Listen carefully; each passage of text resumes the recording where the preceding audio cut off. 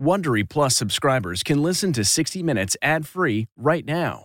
Join Wondery Plus in the Wondery app or on Apple Podcasts. This spring, if you'd rather spend time enjoying your lawn instead of trying to keep it alive, there's good news. True Green is the easiest and most affordable way to get a beautiful lawn. All you have to do is water and mow, and they'll do the rest. Weed control, fertilization, aeration, and even some things you might not even think of. They'll do all of it, while you can do literally anything else. With True Green, you can have your lawn looking as good as a putting green. That's not hyperbole. True Green is the official lawn care treatment provider of the PGA Tour. True Green offers a satisfaction guarantee, and they have a verified best price promise, which guarantees you the lowest price with no compromise on quality. You do you. Let True Green do your lawn care. Visit TrueGreen.com to get the best lawn at the best price with the best people guaranteed.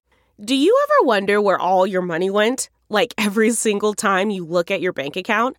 Honestly, it's probably all those subscriptions. I felt that way too, until I got Rocket Money. Rocket Money helped me see all the subscriptions I'm paying for, and it was eye-opening. Between streaming services, fitness apps, delivery services, it all adds up so quickly. Rocket Money is a personal finance app that finds and cancels your unwanted subscriptions, monitors your spending, and helps lower your bills. Rocket Money has over 5 million users and has helped save its members an average of $720 a year, with over 500 million in canceled subscriptions. Stop wasting money on things you don't use. Cancel your unwanted subscriptions by going to rocketmoney.com/Wondery. That's rocketmoney.com/Wondery. rocketmoney.com/Wondery. Tonight, on this special edition of 60 Minutes Presents, New Frontiers in Medicine. So excited. We have been following a cutting-edge clinical trial at the National Institutes of Health using gene therapy on a brutally painful disease, sickle cell anemia. You'll hear the surprising results that one day may lead to cures for thousands of other diseases. To see that emerging, not just as hoped for advances, but real data showing cures for people. You just used the curing word. You're willing to say that? This looks like a cure. I start seeing the colors and the geometric designs, and then boom, visions began. Visions brought about by the powerful psychedelic drug psilocybin, administered by scientists aimed at helping people suffering from depression, anxiety, and addiction. Do you ever have a day where you wake up and you're like, man, I wish I could have a vodka right now or a beer? Not at all, which is the craziest thing because that was my favorite thing to do. The image on the left shows connections within the brain before psilocybin. On the right, after. Student debt is a crisis. Americans owe $1.5 trillion. The burden for medical students is especially heavy. But now one of the country's top schools has come up with a radical solution. The NYU School of Medicine is now a tuition-free medical school for all. Oh my God! Saving these students more than $200,000 each, with the hope that one day, if you're dealing with a patient who can't afford to have something done, you might say, it's on me. Angie's List is now Angie, and we've heard a lot of theories about why. I thought it was an eco move. Fewer words, less paper. No, it was so you could say it faster. No, it's to be more iconic. Must be a tech thing. But those aren't quite right. It's because now you can compare upfront prices, book a service instantly, and even get your project handled from start to finish. Sounds easy. It is, and it makes us so much more than just a list. Get started at Angie.com. That's ANGI, or download the app today. Good evening. I'm Dr. John LaPook. Welcome to 60 Minutes Presents.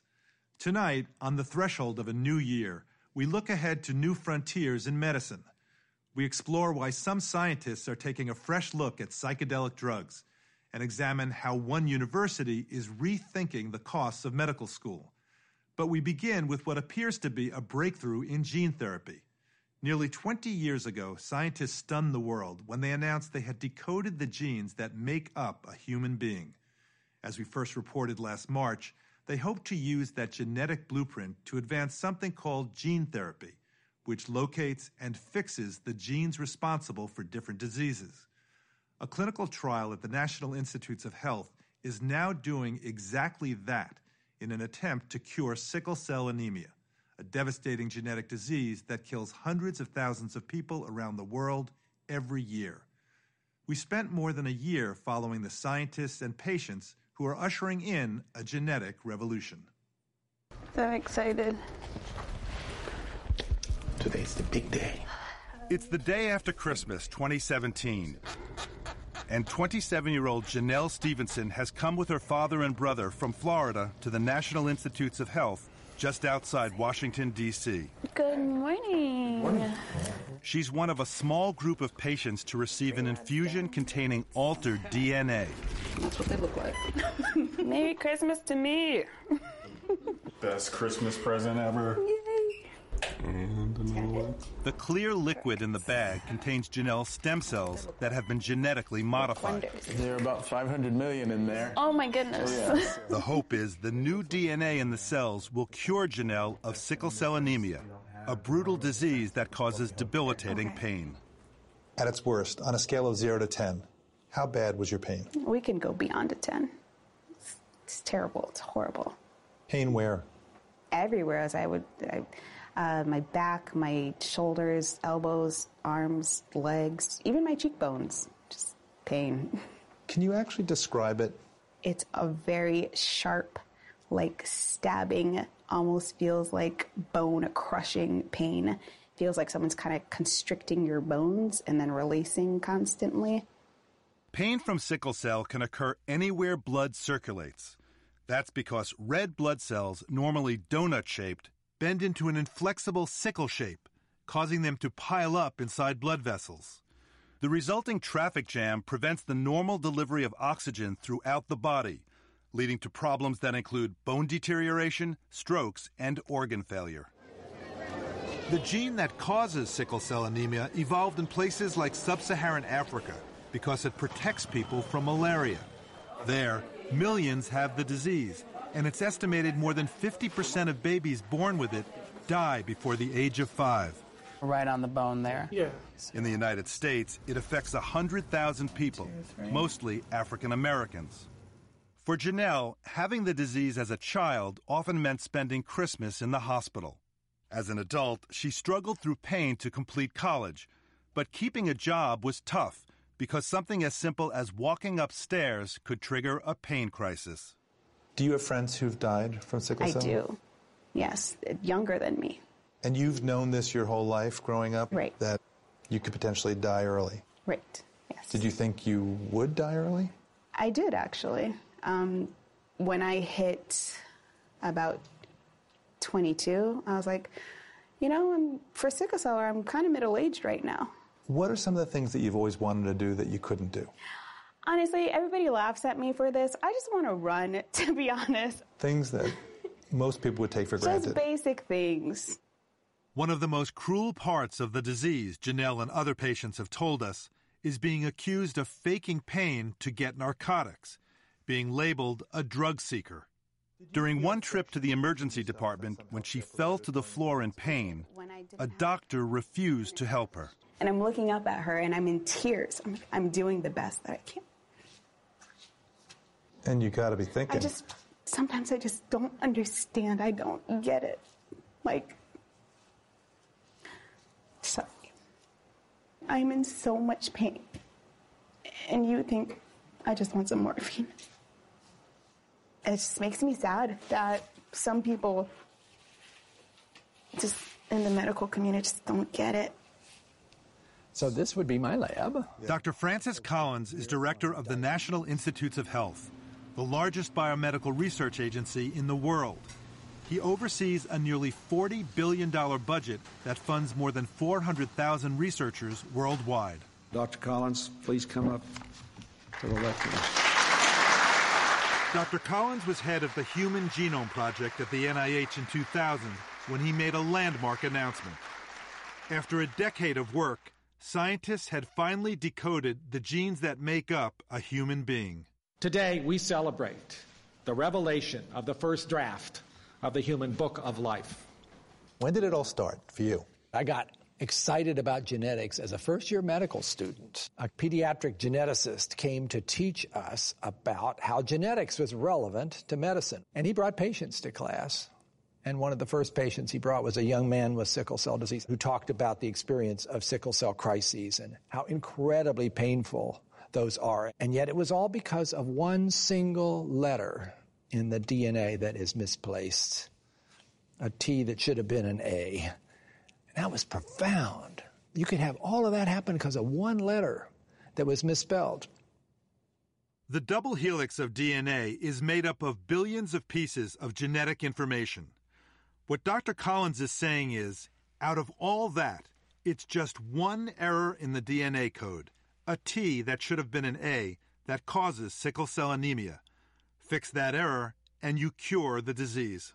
But figuring out how to do that would take more than 20 years of research and a little serendipity. Dr. Collins was playing in the NIH Rock Band in 2016 when his bass player, hematologist Dr. John Tisdale, started riffing on an idea. We'd finished setting up and went for a pizza before the gig. At this point, I pitched to Francis that it was really time that we do something definitive for sickle cell disease. In the laboratory, Dr. Tisdale and his collaborators created a gene with the correct spelling. Then, to get that gene into the patient, they used something with a frightening reputation. HIV, the virus that causes AIDS. It turns out HIV is especially good at transferring DNA into cells. So this shows the process. Here's how it works. The corrected gene, seen here in yellow, is inserted into the HIV virus. Then, bone marrow stem cells are taken from a patient with sickle cell anemia. In the laboratory, those cells are combined with the virus carrying that new DNA. This virus will then find its way to one of those cells and drop off a copy or two of the correctly spelled gene, and then these cells will go back to the patient. If the process works, the stem cells with the correct DNA will start producing healthy red blood cells. I can hear people, our viewers out there, thinking, wait a second, how do you know you're not going to get AIDS from the HIV virus? The short answer is we cut out the bits that cause infection in HIV, and we really replace that with the gene that's misspelled in sickle cell disease so that it transfers that instead of the infectious part. The stakes here are enormous. Yes. There's really very little safety net here, right? Make no mistake. We're talking about very cutting-edge research where the certainty about all the outcomes is not entirely there. We can look back at the history of gene therapy and see there have been some tragedies. Deaths. Yes. In 1999, 18-year-old Jesse Gelsinger received altered DNA to treat a different genetic disease. He died 4 days later from a massive immune response. And in another trial, 2 children developed cancer. Janelle Stevenson understands. This is a trial with huge risks and no guarantees. This is it. When she arrived at the NIH Clinical Center in December 2017, Janelle asked her brother Ray for some help. There goes Ray, cutting my hair. Oh, snip. She decided to cut off all her hair, rather than watch it fall out from the massive dose of chemotherapy needed to suppress her immune system so her body wouldn't reject the altered stem cells. I don't know how to feel right now. I'm a little emotional, but I'm okay. It'll grow back. A few days after the chemotherapy, Janelle received the infusion of genetically modified cells. Is it going good now? Yes. It's just a waiting game. Mm-hmm. But the wait was a painful one, not only for Janelle, but also for her father, Ray, who did what little he could as the effects of the chemotherapy kicked in, stripping Janelle's throat and stomach of their protective layers. She was unable to speak for a week and lost 15 pounds. And because having a severely weakened immune system means even a mild cold can turn deadly, Janelle had to stay in the hospital for nearly a month. After moving back to Florida, she returned to the NIH for periodic checkups. These are her red blood cells, and it didn't take long for Dr. Tisdale to notice something was happening. This is Janelle before any treatment. Right, all across her blood, you can see these really abnormal shapes. This one in particular is shaped like a sickle. 9 months later, this is what Dr. Tisdale saw. Not a sickle cell in sight. Was there ever a moment where you saw one of these normal-looking smears and thought, is this the right patient? Oh, absolutely. When you're a scientist, you're skeptical all the time. So first thing you do is look and make sure it's that patient. Go grab another one, make sure it's the same. And we've done all that, and indeed, her blood looks normal. Move, switch your arms, and move. And remember, Janelle used to struggle just to walk up a flight of stairs. And you fall. And a fall like this would have landed her in the hospital. Boom! Yeah. Good job, you did it. Bam! Janelle, you look amazing. Thank you. I have to say, I was a little nervous when you were thrown and you went down on the mat. It's nothing. Nothing. My body just felt strong. Tell me about the adjustment that you need to make to go from the old you to the new you.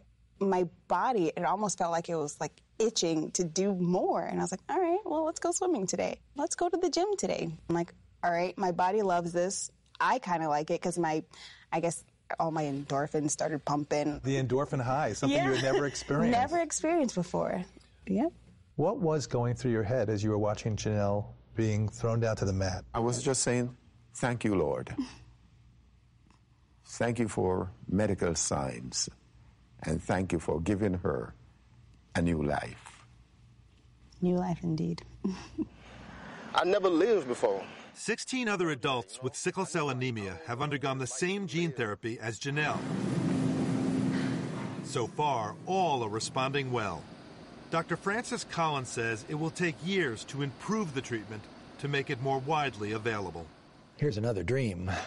There's 7,000 genetic diseases for which we know the precise DNA misspelling. Couldn't this same strategy, this same set of principles work for lots of those? Maybe someday all of them? You've been working on this for decades. You're at a moment which is significant. To lead the Human Genome Project and to put that foundation in place, and now to see that emerging, not just as hoped for advances, but real data showing cures for people. You just used the curing word. You're willing to say that? I believe that this looks like a cure. I gotta be careful. But from every angle that I know how to size this up, this looks like a cure.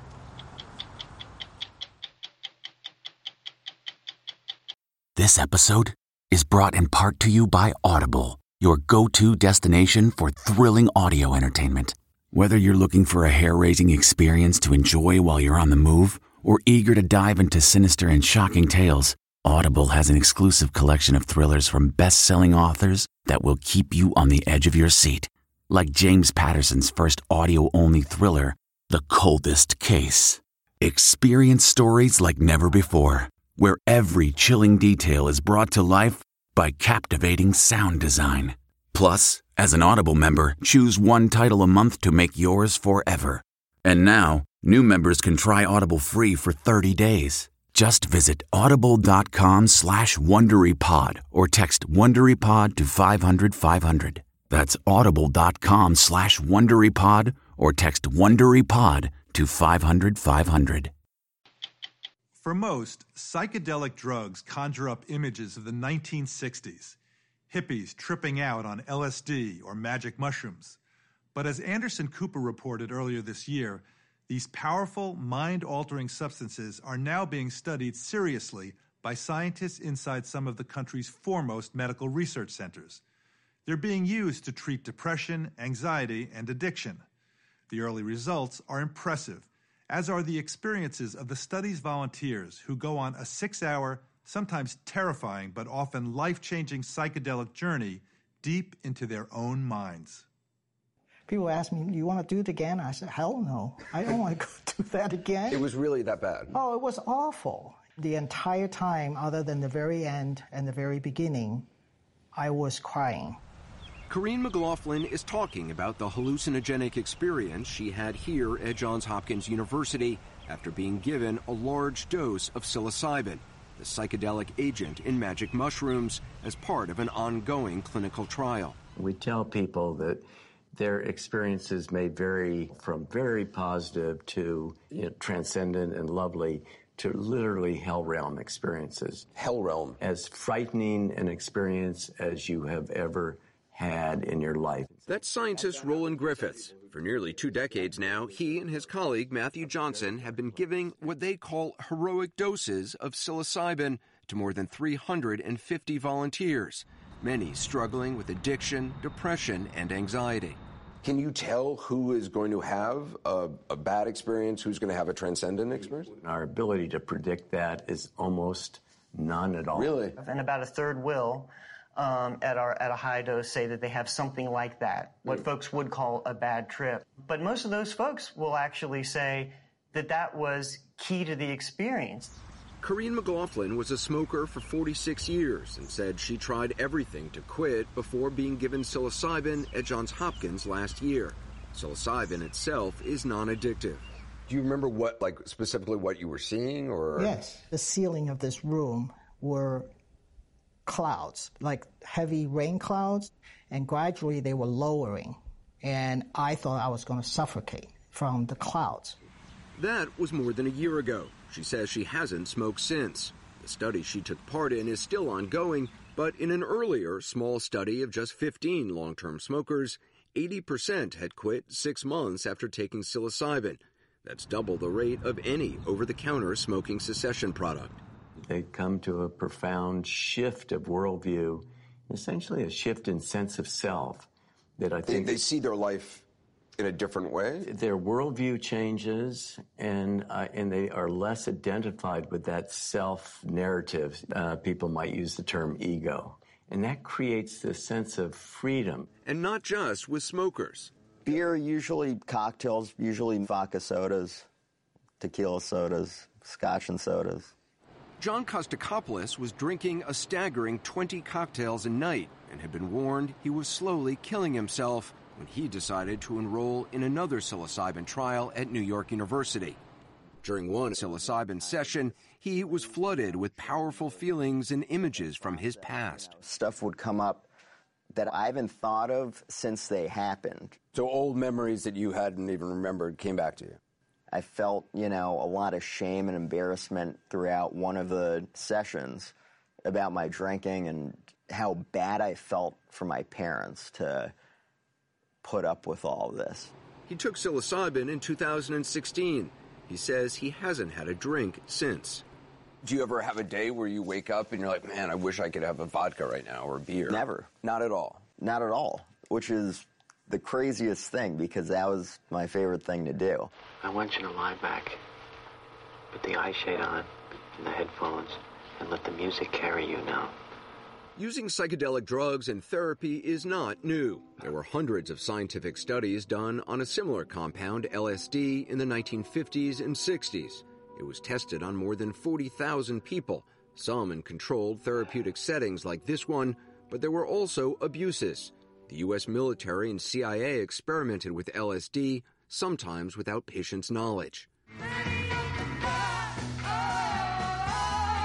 Fear over rampant drug use and the spread of the counterculture movement, not to mention Harvard professor Timothy Leary urging people to turn on, tune in, and drop out, led to a clampdown. This nation faces a major crisis in terms of the increasing use of drugs, particularly among our young people.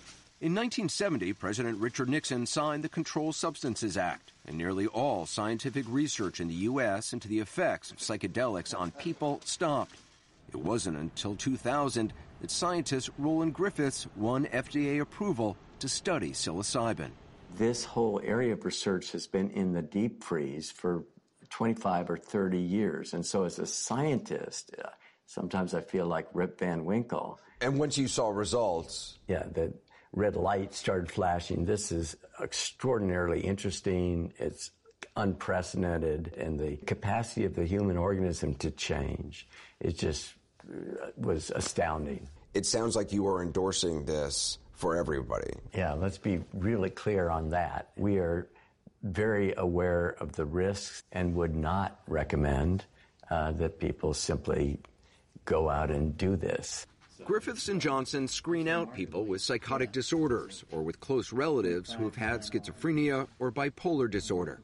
Study volunteers at Johns Hopkins are given weeks of intensive counseling before and after the 6-hour psilocybin experience.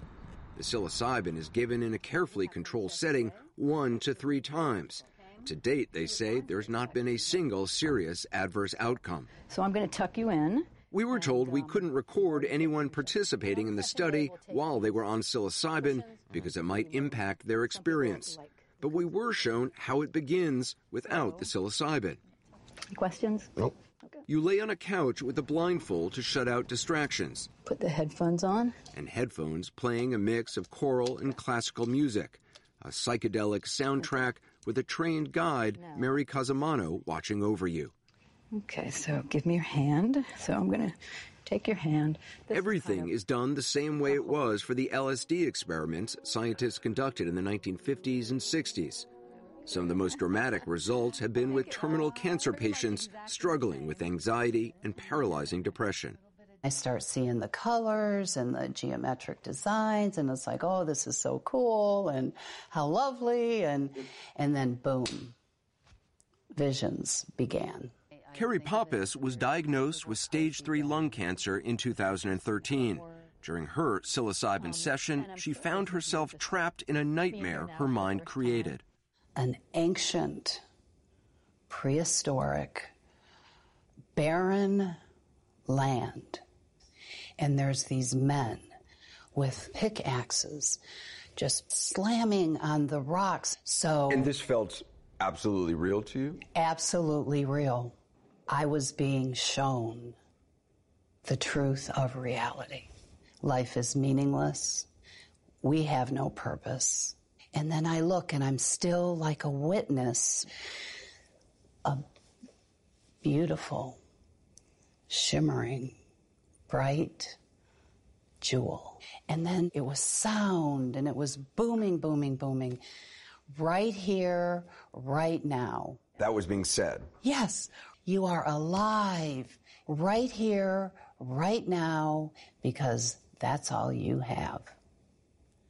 And that is my mantra to this day. It seems so implausible to me that a single experience caused by a molecule, right, ingested in your body, could transform your outlook on something as profound as death. That's kind of amazing.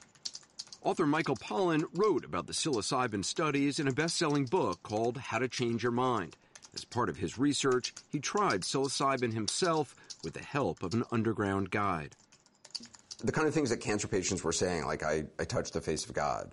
You were skeptical about when you hear phrases like that. Yeah. Or love is the most important thing in the universe. When someone tells me that, I was like, yeah, okay. So you don't go for some of the phrases that are used? No, it gives me the willies as a writer. And I really struggle with that because during one of my experiences, I came to the earth-shattering conclusion that love is the most important thing in the universe. But that's Hallmark card stuff, right? Mm. And yet, while you were on it and afterward... It was profoundly true. And it is profoundly true. Guess what? There's a reason it's on a Hallmark card. There is a reason. And one of the things psychedelics do is they peel away all those essentially protective levels of irony and cynicism that we acquire as we get older. And you're back to those kind of, oh my God, I forgot all about love. Pollan said he also experienced what the researchers describe as ego loss or identity loss. The quieting of the constant voice we all have in our heads. I did have this experience of seeing my ego burst into a little cloud of Post-it notes. I know, it sounds crazy. And what are you without an ego? You're, you had to be there. Researchers believe that sensation of identity loss occurs because psilocybin quiets these two areas of the brain that normally communicate with each other. They're part of a region called the default mode network, and it's especially active when we're thinking about ourselves and our lives. And it's where you connect what happens in your life to the story of who you are. We all develop a story over time about what our past was like and who what we kind are. of person we are, how we react. And that the fact is that interesting things happen when the self goes quiet in the brain, including this rewiring that happens.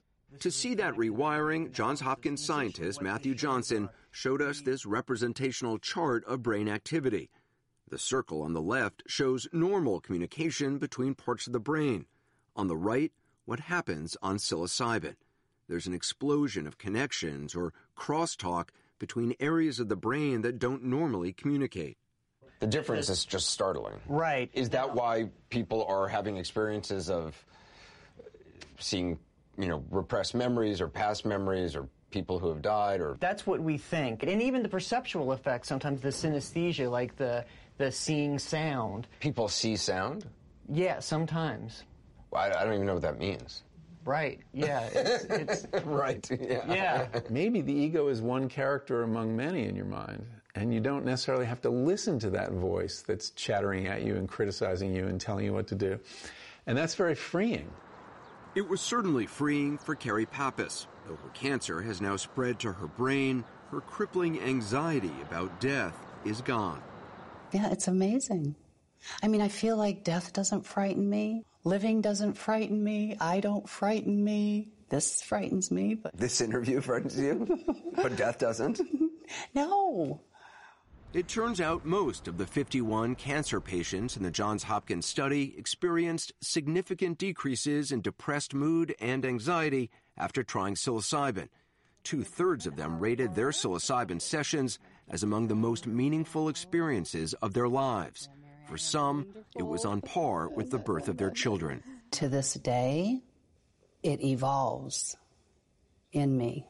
It's still alive in you. It's still absolutely alive in me. Does it make you happier? Yeah, and I don't necessarily use the word happy.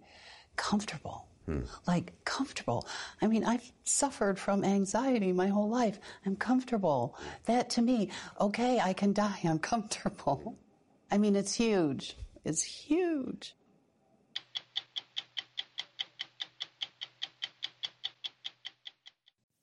Okay, it's time to commit. 2024 is the year for prioritizing yourself. Begin your new smile journey with Byte, and you could start seeing results in just 2 to 3 weeks. Just order your at-home impression kit today for only $14.95 at Byte.com. Byte clear liners are doctor-directed and delivered to your door. Treatment costs thousands less than braces, plus they offer financing options, accept eligible insurance, and you could pay with your HSA, FSA. Get 80% off your impression kit when you use code WONDERY at Byte.com. That's BYTE.com. Start your confidence journey today with Byte. Going to medical school today takes more than ambition, good grades in biology in college, and an appetite for hard work. It takes a willingness to incur a crushing amount of debt. Student debt in general is in crisis in this country. All told, borrowers owe $1.5 trillion, more than people owe in credit card debt. People have borrowed money to attend medical school for decades, but the scale of the debt has skyrocketed in recent years. The average medical student now graduates with a debt burden as big as a home mortgage. As Leslie Stahl first reported in April, one of America's top medical schools, NYU in New York, has come up with a radical solution. Joseph Babinski. It's a tradition on the very first day of medical school, the so-called white coat ceremony, a rite of passage for 24-year-old Joe Babinski and his 100 classmates at New York University. It's kind of this transition point where you go from being a potential student to a member of the medical community, even if you're at the bottom rung of the ladder still. And it's a pretty significant experience. It marks the beginning of your journey, so to say. As he began that journey, Joe was expecting to take on a great burden. How much debt did you expect you'd be taking on? I anticipated taking on about $200,000. I can't imagine starting life with that on your shoulders.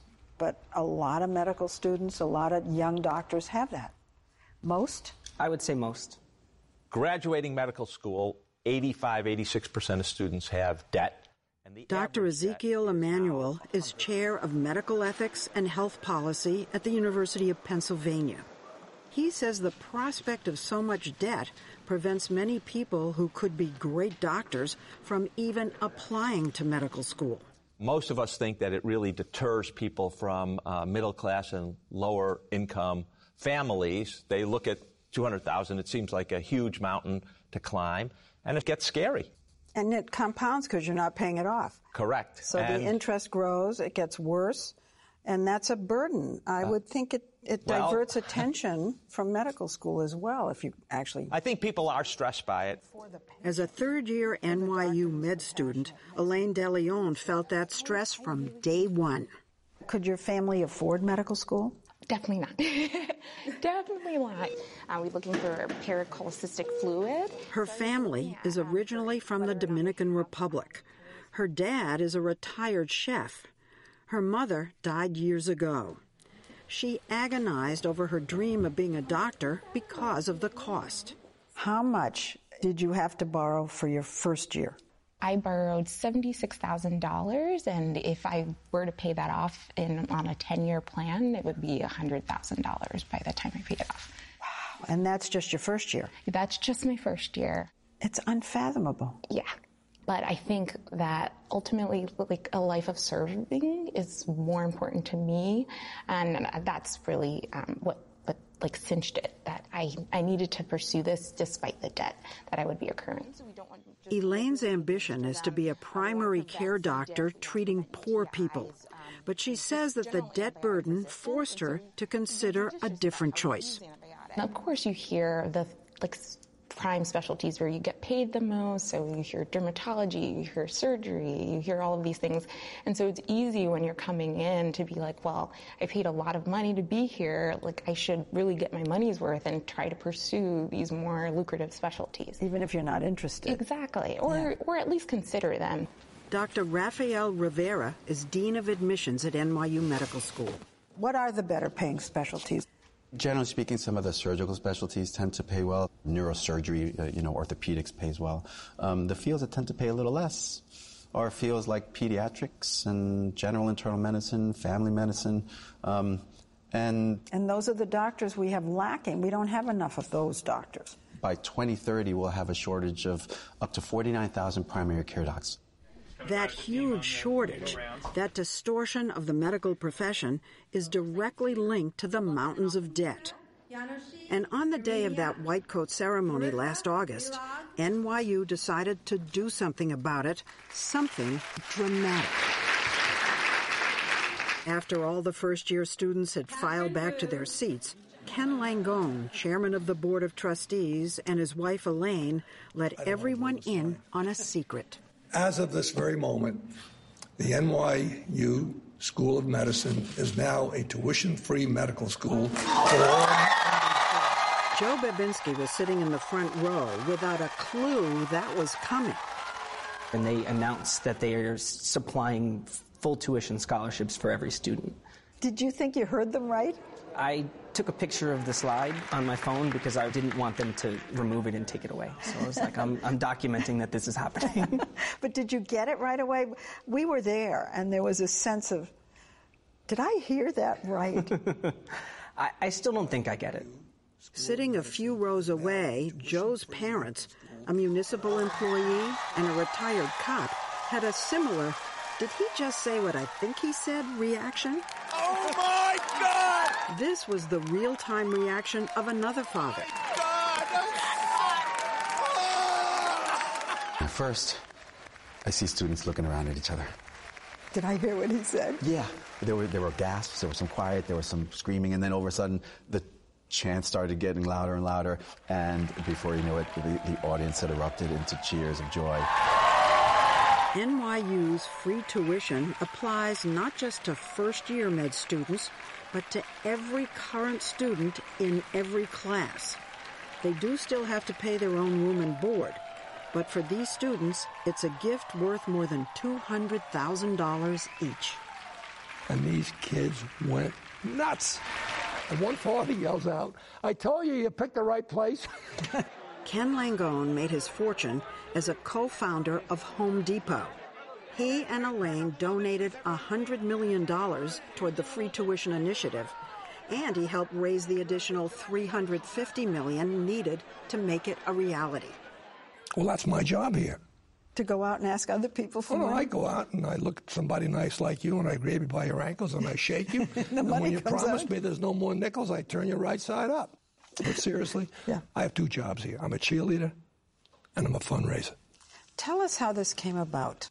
Bob Grossman, when he became dean, I set him down. I said, all right, boss, what are we going to do? And he said to me, one of the things I would love to have happen is for one day for us to be tuition free. You said that right in the beginning? 11 years ago. Came? 11 years ago. Okay. I said, you know what, Bob? Let's do it. And here's the way it works. It took more than a decade, but NYU now has the endowment to offer free tuition to every med student in perpetuity. When we announced it, a mother, a pediatrician, came up to me, 30 years out of medical school, and she told me she was still paying off her medical school debt. And she said this morning when I woke up and I knew I was coming here, she said I was convinced I would be in debt when I died to help my son become a doctor. These are great people. So we just say, you know what? Let's do what we can to help make it easier for them. Do you think this is going to make you a better doctor? I think without a doubt it'll make me a better doctor. How does it affect that? For one, I won't be working while I'm in school. I can focus on learning the medicine and being good at it. And that pressure isn't on your shoulders? There's none. I think about the mindset of the kid saying, somebody did something for me. Now I've got to do something for somebody. Okay, think of that. Yeah. That's a big thing. It is a lot. But NYU's no tuition model replaces what had been a patchwork system of scholarships and financial aid. Now, every med student is on full scholarship with absolutely no strings attached.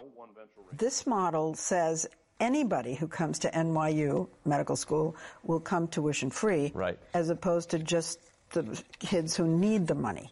I like the a model which I call forgivable loans, that you basically say to every student, we're loaning you all of medical school, and if you go into primary care or one of these other specialties that needs doctors, or you go practice in a rural community like in South Dakota, or you go into an inner city community that's underserved, we're going to forgive your loan. On the other hand, you decide you want to go into one of those lucrative specialties, ophthalmology or dermatology or orthopedics, you're going to have to pay it back with interest. And I think that's a more effective way of getting the goals society wants than giving everyone tuition free. Whatever the model, changing the face of the medical profession is a huge challenge. Consider this. There are no more African American men in medical school today than there were 40 years ago. 40 years. Right now, more than half of all medical students come from the richest 20% of American families. Only about 5% from the poorest 20%. This means that wealthy areas have lots of doctors and lower income areas don't. I know of so many communities in poor areas that don't have a doctor at all. Yes. Is there anything in this program that encourages people to go out there? If you are from a rural background, you do tend to go back to practice in a rural setting more often than people who are not from a rural background. If you are from an underrepresented minority group, similarly, you also tend to go back to inner city underserved areas. Since the announcement, applications to NYU have boomed, especially from minorities. I think just the idea that a lot of people who come from backgrounds like mine, low income, without parents who are able to afford medical school, I think that it's a huge draw. And I think that it's a needed draw for the patient population that's served by NYU students. I think that there's a lot of folks at Bellevue where I work, this is just anecdotal, but I would say at least 60% of the patients are Latinos, and this is an excellent way to draw the right people to the right institution. How's your Spanish? Very good. Excellent. Excelente. So you can really communicate with them. Solo pasé para ver cómo se sienten el día de hoy. Elaine DeLeon was in the final year of an accelerated 3-year med school program, 1 year less than the norm. But when we saw her on the day of the announcement, you're not going to believe the news that just came out. Calling her dad to give him the news, you wouldn't know she was saving just 1 year of tuition. Already, I felt like one of the luckiest medical students in the country because I am in the 3-year program. I'm already decided on primary care. I'm already going into this residency program here. And then all of a sudden, it's like, oh, and by the way, like, your last year is free. And it's like, it was just this incredible feeling of freedom. So do you think all the other medical schools are going to at least try one model or another of free tuition? Absolutely. They all will. I mean, I think almost all of the medical schools had been driving to that before NYU made its announcement, and I think they will redouble their efforts. This has been an issue that most deans of medical schools are passionate about. They'd better be, because otherwise those deans at Harvard and Hopkins and Stanford are likely to see the very best medical students attending NYU for free. You got a right to push and say, well, why didn't you make kids who could afford to pay? Because we really wanted to be blind in terms of the kids coming here, and we want them to know that they owe us nothing. But one day, if you're dealing with a patient who can't afford to have something done, you might say, it's on me. Pass it on. That's not just the sound of that first sip of Morning Joe. It's the sound of someone shopping for a car on Carvana from the comfort of home. That's a good blend. It's time to take it easy, like answering some easy questions to get pre-qualified for a car in minutes. Talk about starting the morning right. Just like customizing your terms so your car fits your budget. Visit Carvana.com or download the app to experience car shopping the way it should be. Convenient, comfortable. I'm John LaPook. We'll be back next year with a brand new edition of 60 Minutes. Happy New Year. If you like 60 Minutes, you can listen early and ad-free right now by joining Wondery Plus in the Wondery app or on Apple Podcasts. Prime members can listen ad-free on Amazon Music. Before you go, tell us about yourself by filling out a short survey at Wondery.com/survey. Look around. You can find cars like these on AutoTrader. New cars, used cars, electric cars, maybe even flying cars. Okay, no flying cars, but as soon as they get invented, they'll be on AutoTrader. Just you wait. AutoTrader. Hi, this is Jill Schlesinger, CBS News business analyst, certified financial planner, and host of the Money Watch podcast. This is the show where your money is not scary. It is a show that's all about you. It's your questions that make it possible for me to provide unconventional and entertaining insights on your money, and maybe more importantly, on your life. Follow Money Watch wherever you get your podcasts. You can listen ad-free on the Amazon Music or Wondery app.